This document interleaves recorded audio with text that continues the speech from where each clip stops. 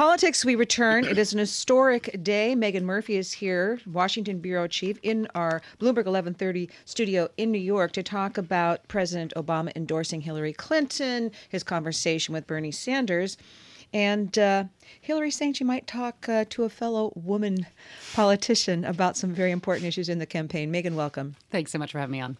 You know, everybody keeps, we asked this to Craig Gordon just now earlier today, Margaret Tlaib yesterday, like it's historic, but people aren't, we don't feel as historic as we might have maybe 10 years ago.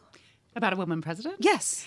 I think that it was such a moment the other night, and I think it was a moment that even regardless of your political persuasion, it would be hard not to believe that as a country, this does have some historical import. And what I thought was so interesting about it, even though we knew it was going to happen, was, she wrote out this video before, and the video was 100% about women and women's struggles for equal rights, women's struggles for voting, women's struggle, sort of on labor practices. And it's going back to Seneca Falls, the sort of journey that women have gone through in this country. And it was a very, I thought, bold move, and one that, because there will be a ton of people who say, well, why should I just vote for someone because they're a woman? But it was a stark reminder that in such sharp contrast from 2008, Hillary Clinton is running almost first and foremost as a woman, and she's ready to embrace that mantle. She's ready to go forward. So, yes, I think there will still be a lot of dissection of this, what this means, why it's taken so long when so many other countries have already had a female president, premier, prime minister, et cetera. But I think there's no mistaking that she wants the hand of history on her shoulder. August 18th is a special day because August 18th marks the ratification of the 19th Amendment to the Constitution. It was ratified in 1920, and it grants women the right to vote in the United States. As we get ready for that, as well as for the real action in the political battlefield, I'm wondering, what role do you think Bernie Sanders plays? How does this play out for Senator Sanders?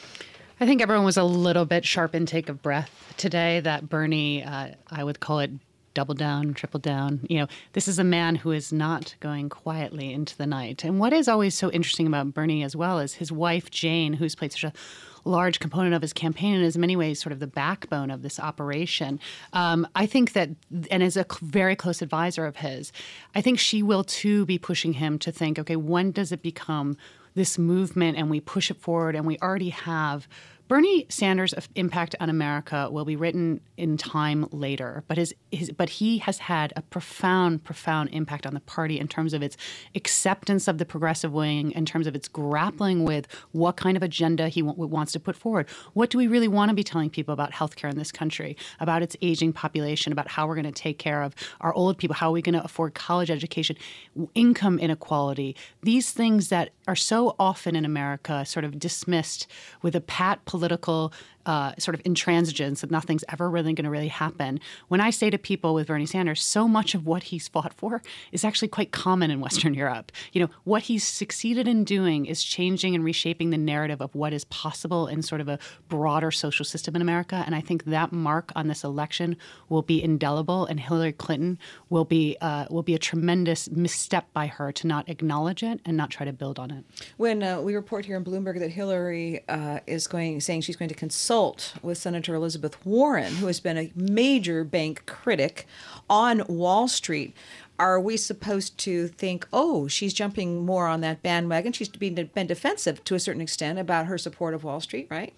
But is it playing to the Bernie Sanders supporters? Is that how I should really look at this, as politics again? Look, Hillary has an open wound on this in the sense of the amount of contributions she accepted from Wall Street is astronomical. These speeches were given, these fees were accepted as high as $750,000 in some cases. They were numerous, UBS, Goldman Sachs.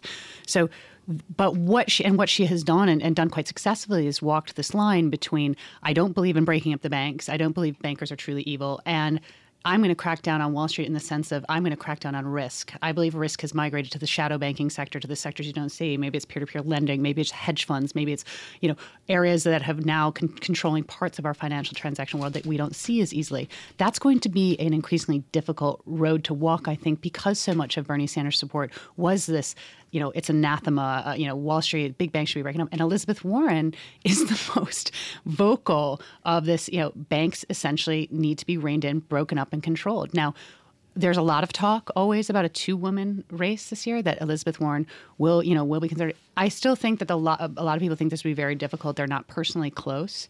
But she did say today they've been talking. That would do, picking Elizabeth Warren as her VP or giving Elizabeth Warren some high-profile role in this campaign would help her with Bernie. Thank you very much for coming in and spending time with us. Always a pleasure. Megan Murphy, Bloomberg's Washington Bureau Chief.